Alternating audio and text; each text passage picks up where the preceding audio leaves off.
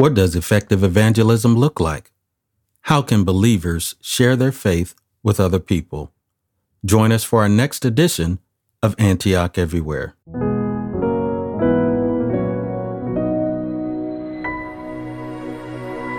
I'm Dwayne Hawkins, your host and pastor of Antioch. Thanks for joining us. Today we're going to talk about effective evangelism by examining the people, the proclamation, the principles, the preparation, and the process of evangelism. But as always, before we get started, let's pause for the cause of praise.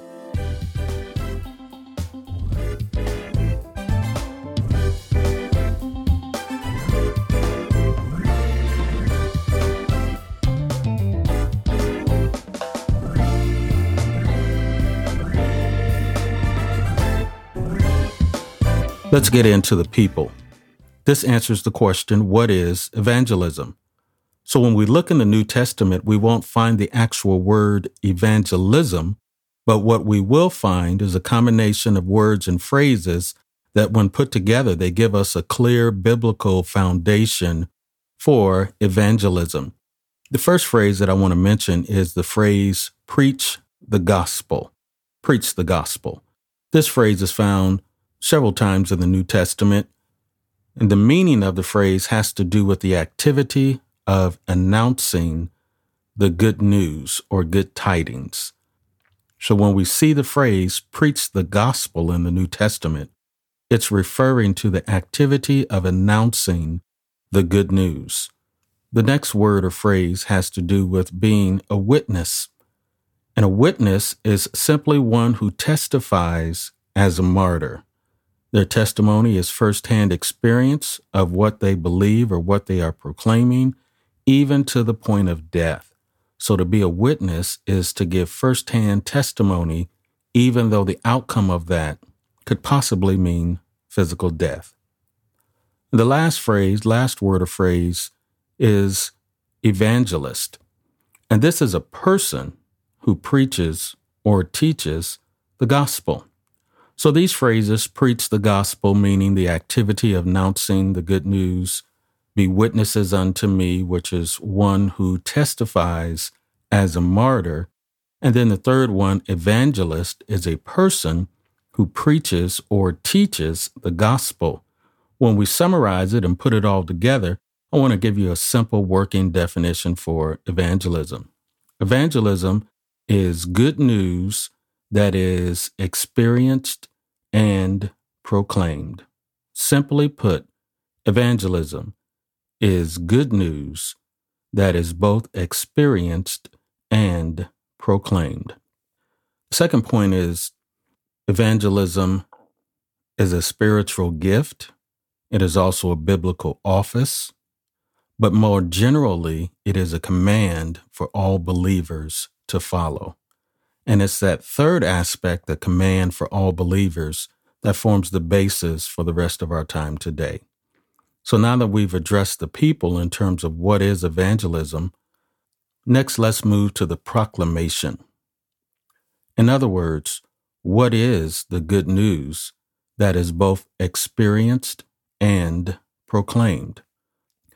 I think the clearest place in Scripture that we can point to help us understand what the good news is found in 1 Corinthians chapter 15, verses 3 and 4. It says these words, "For I delivered unto you first of all that which I also received, how that Christ died for our sins according to the Scriptures, and that he was buried, and that he rose again the third day according to the Scriptures." Those two verses in 1 Corinthians 15 provide an excellent foundation for understanding the good news. Four aspects of that verse that I want to point out. The first one is that he died. How do we know he died? We know he died because he was buried. The second aspect, why did he die? What was the reason for the death of Christ? The verse says he died for our sins. He did it for us. The third part of that verse says that he rose. Question might ask, how do we know he rose? He rose because he was seen.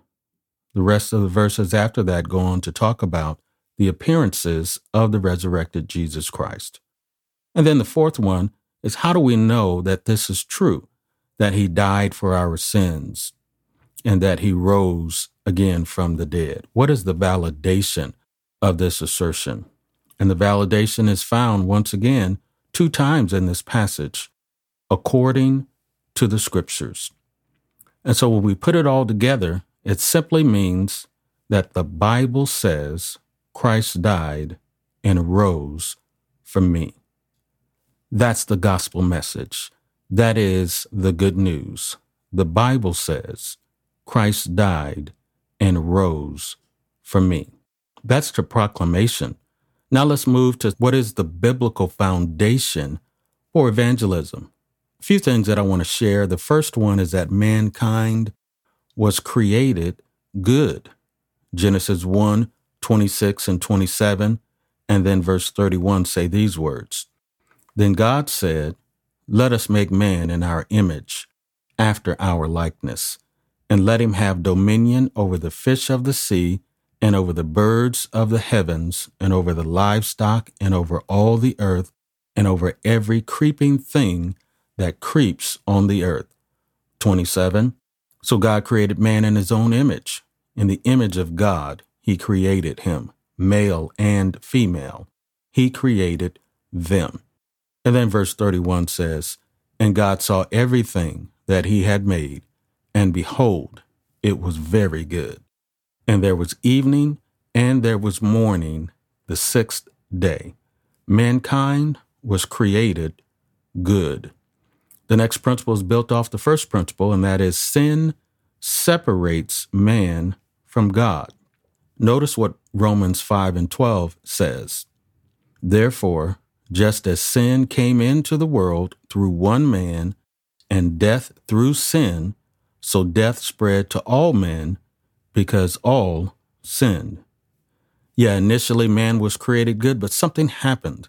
Sin entered the world, and sin entered the world through one man, the Bible says, and death as a result of that, and so on and so forth. Death spread to all men because all sinned. That's the second principle of evangelism. The third one is built off of that. Christ, meaning Jesus Christ, is the only way to be reconciled to God. Yeah, the first one says mankind was created good, but sin separated man from God. And the third principle is that Christ is the only way to be reconciled to God. Notice what John 14, verse 6 says. He said unto him, this is Jesus talking. Jesus said to him, I am the way and the truth and the life. No one comes to the Father except through me. Strong declaration of Jesus Christ being the only way that man can be reconciled to God, that man can be saved from their sins. Jesus said to him, I am the way and the truth and the life. No one comes to the Father except through me. The last two principles are really kind of heads and tails of the same coin, if you were, and it really kind of gets at how this salvation comes about. The fourth principle says this: the Father draws unbelievers to Christ. An amazing principle of evangelism. The Father draws unbelievers to Christ. John 6:44. No one can come to me unless the Father who sent me draws him, and I will raise him up on the last day. An incredible principle. And the other side of the coin is the fifth principle. Believers are empowered to witness for Christ and commanded to proclaim the good news of Christ. Believers are empowered to witness for Christ and commanded to proclaim the good news of Christ. In terms of being empowered to witness, Acts 1:8, but you will receive power when the Holy Spirit has come upon you, and you will be my witnesses in Jerusalem and in all Judea and Samaria and to the end of the earth. And in terms of proclaiming the good news, 1 Peter chapter 2, verse 9 says these words, "But you are a chosen race, a royal priesthood, a holy nation, a people for his own possession, that you may proclaim the excellencies of him who called you out of darkness into his marvelous light." Those are the principles, the foundation, the biblical foundation for evangelism. Mankind was created good. Sin separated man from God. Christ is the only way for man to be reconciled back to God. The Father draws unbelievers to Christ, while at the same time believers are empowered to witness for Christ and commanded to proclaim the good news of Christ. Now let's move to the preparation. In other words, what can we do to prepare ourselves to proclaim this good news of the gospel? That Christ died for our sins according to the scriptures, that he was buried, and that he rose again the third day according to the scriptures. How can we prepare ourselves to share that good news? First way we can prepare ourselves is through our current experience. In other words, what's happening in our relationship with God at the very present moment. How are you and I experiencing the gospel currently? That's an important step in the preparation, to know that our relationship with the Lord is not just a past tense thing, that we experience the gospel over and over and over again. Not just the first time that we made the decision to accept Jesus Christ as our Savior. Yes, believers experience the gospel on a continual and repetitive basis. It's how spiritual growth takes place. And so we prepare to proclaim the good news through our current experience of the gospel in our lives. The second way we can prepare ourselves to proclaim the good news is through the study of Scripture, particularly regarding what the Bible says about sin, about Jesus, and about faith. That there are certain passages of Scripture that contain the essence of the teaching of sin and the person and work of Jesus and the role of faith, in terms of faith being the only way that we would inherit salvation. And so knowing what those passages are and what they mean are critical in terms of our preparation to proclaim the good news. Along with studying scripture passages regarding sin, Jesus, and faith, I believe it's also important that we would prepare ourselves through an understanding and the ability to communicate those issues of sin, Jesus, and faith through biblical images. The saying goes, a picture is worth 1,000 words. And when we can describe sin and describe the person and work of Jesus and describe faith by using images, that oftentimes will help us to avoid theological jargon by just painting a picture of what those things are. For example, we might paint the picture of sin by talking about the illustration of a target or a bullseye. And if bullseye is perfection, sin is anything that falls short. It doesn't matter if you're closer to the bullseye than I am. We all fall short. Images of Jesus as Redeemer, as Reconciler, as Healer, help us to describe what Jesus does for us. And then images of faith, like sitting in a chair or taking a key and turning an ignition without checking the hood because it's what it's designed to do. All of those images, and there are many more that can be discovered and communicated, but understanding the biblical foundation and what Scripture has to say is only the first part of it. It helps to be able to communicate those through biblical images that can sink into the minds of the people that you're sharing with. And then the fourth thing that we can do to prepare ourselves, one is our current experience with the Lord through studying Scripture, through understanding and communicating biblical images. And then the last one is through your personal witness. In other words, how have you experienced the gospel in your past? This becomes critical because it lets the hearer know that the content of the gospel was relevant in your life.